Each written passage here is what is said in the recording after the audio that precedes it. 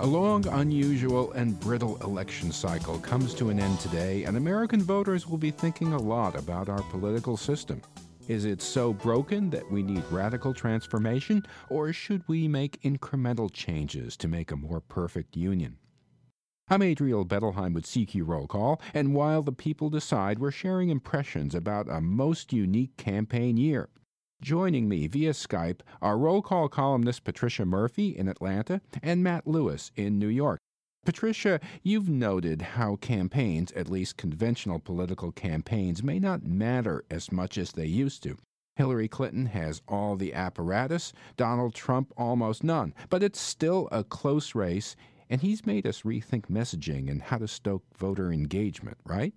He has. And I think, two things that Donald Trump has going for him uniquely in a way that perhaps no other candidate will have again are just his gigantic celebrity and his media following. On Twitter alone, he's got 13 million followers. That's more than the circulation of the New York Times and the Washington Post and the Wall Street Journal combined.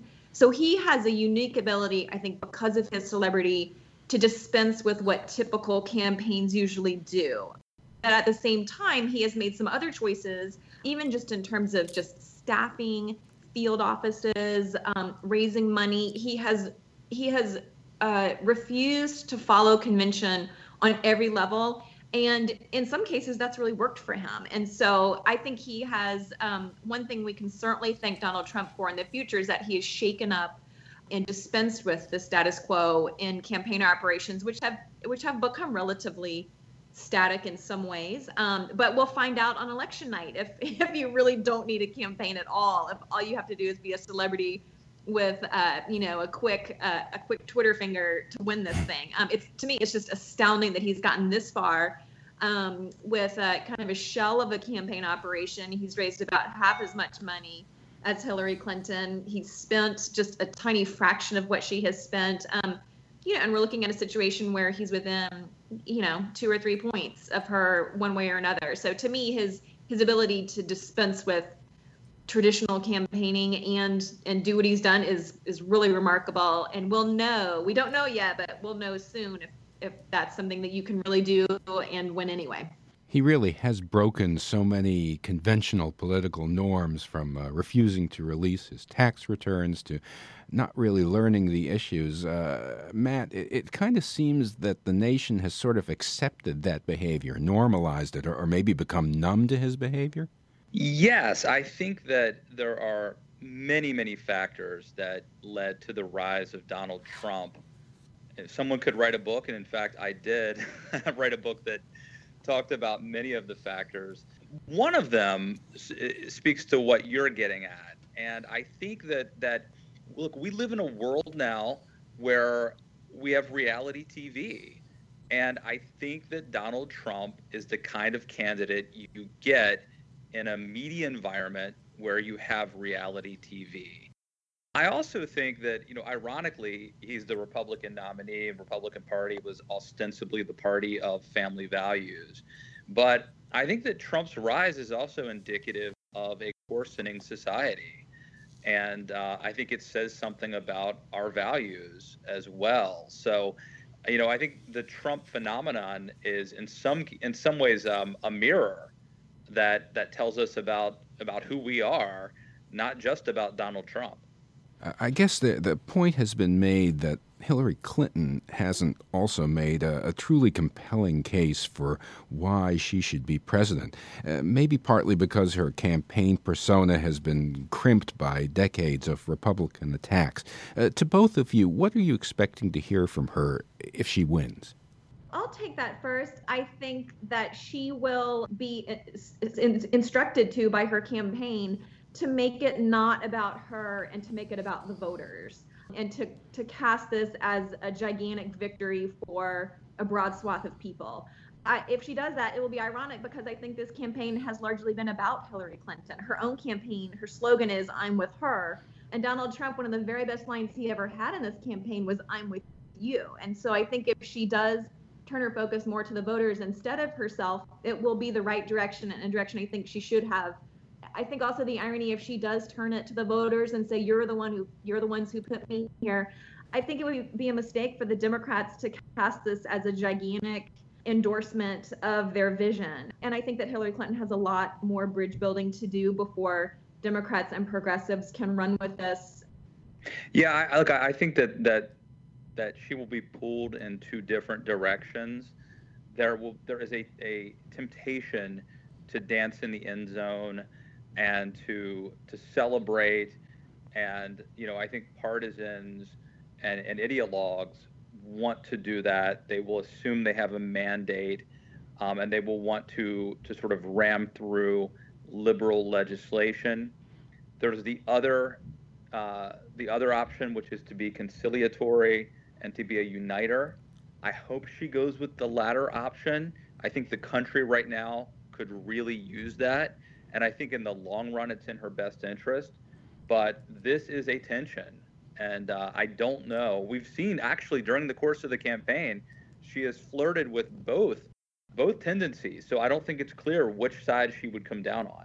I think that if we could look to what she did after she won her Senate seat in New York. If she were to follow that path, I think it would be a really successful one. After she won her Senate seat in New York, she took her time deciding what would be her platform and her direction. And I think she went about really courting relationships in the Senate. I think she was very careful not to get out too far ahead of the voters, and she spent a lot of time going back to the voters she had talked to find out. It was sort of her famous listening tour again. She kept a very low profile in the Senate, and I think took her time to decide what she would do, and I think it was much appreciated, and made her a really popular figure in the Senate among senators, Democrats and Republicans alike. Matt, you wrote how for much of this campaign it felt like Secretary Clinton was coasting. In reality, she may not have had a big lead, but Trump's inability to run a disciplined campaign kind of created that impression. But recently, with email disclosures and FBI in the news, she's been on the defensive for a sustained period. That's right. I sort of compare it to a football game. We've all seen football games where it sort of feels like the Cowboys are winning the whole game, but you look up at the scoreboard and they're only up by maybe a touchdown.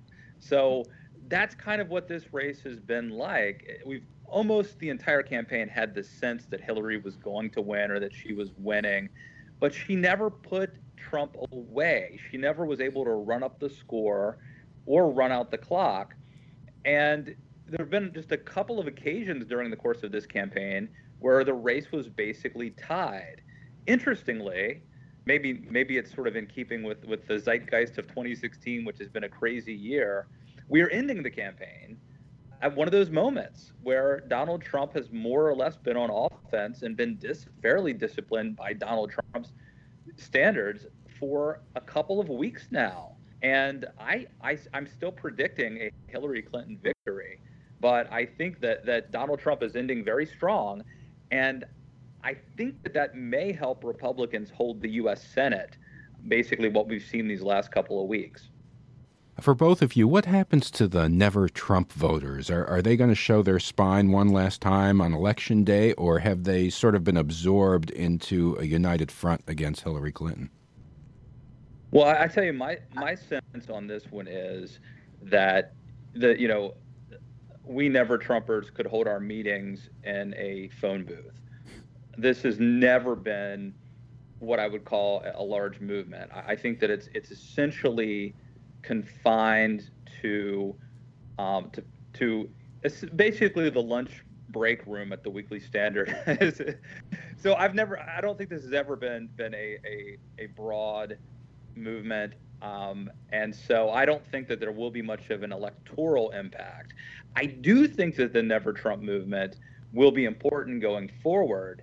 And here, when I'm thinking of people like Eric Erickson at RedState.com, Ben Sasse, a U.S. Senator from Nebraska, and others who are sort of prominent opinion leaders. And I think that if Donald Trump loses, the next thing that's going to happen is there'll be a huge fight and deciding what the narrative is. Is the narrative that Trumpism has been delegitimized and that Trumpism was the problem, that you can't win by turning off college-educated women and Hispanics. If that happens, then the Never Trump leaders, I think, really could make a difference going forward by helping steer the party and the movement in the right direction. But I'm not convinced that will be the lesson that we all learn, even if Donald Trump loses. It's entirely possible that the takeaway is, well, you just can't be quite as crazy as Donald Trump. Just do what Trump did, but just tone it down a little bit. So there's going to be a big fight over what happened on the right. And I do think Never Trumpers are going to be an important part of that. Patricia, question to you about the Senate. Regardless whether or not Democrats take control of the Senate tonight, and it may take longer than tonight to decide that, it's going to be a very narrow majority, either party. It could be 50-50. How much room would that give Hillary Clinton to come up with an agenda for the first 100 days and indeed for the first 2 years? I think it's going to make it, in a way, easy for Hillary Clinton to come up with an agenda, but it's going to be very difficult to pass that agenda without Republican senators supporting at least a piece of that agenda. And so, in a way, it will give her, if she wins, the liberty to say, I would love and I plan to do comprehensive immigration reform. Now, it's very easy for her to say that. It's very difficult to get it done. So it would almost lower the stakes for her. And she'll have to narrow her vision when it comes to really accomplishing something. And that's really been the tension for President Obama since Democrats lost their 60-seat majority, or the 59-seat majority. That's been the tension for him, what he wants to do versus what he can do. And I think that's why he's resorted to so many executive orders, why he's had a lot of plans just fall apart. I think Hillary Clinton, if she wins, will need to have a really different approach to not just Republicans, but to Democrats as well. I think there's a lot of room there for bridge building that maybe hasn't happened so far. No matter who wins the Senate, no matter what the majority is, there will always be that 60 vote threshold, and that will always require at least some number of Republicans to support either president's agenda. So it'll have to be bipartisan, but it'll be fascinating to see how, especially Republican senators, digest the results of this election, and whether there is, kind of the group of senators who take a harder line and say, well, now that this is where we are, I refuse to support any nominee who Hillary Clinton nominates. I won't even let a vote go forward. I mean, they could really just try and bring everything to a halt, or as a group of senators, they could decide that that's not the most prudent choice. And you've made the point that a very key ally for her is Senator Charles Schumer from New York. They served as senators from New York together. He's the presumed Democratic leader and quite a deal cutter in the chamber. He is, whereas I think we all think of Harry Reid as being this almost a caricature of a fighter, a boxer, a scrapper. That's the persona that he has really cultivated. Chuck Schumer, really, his passion is just sort of doing stuff, getting deals done.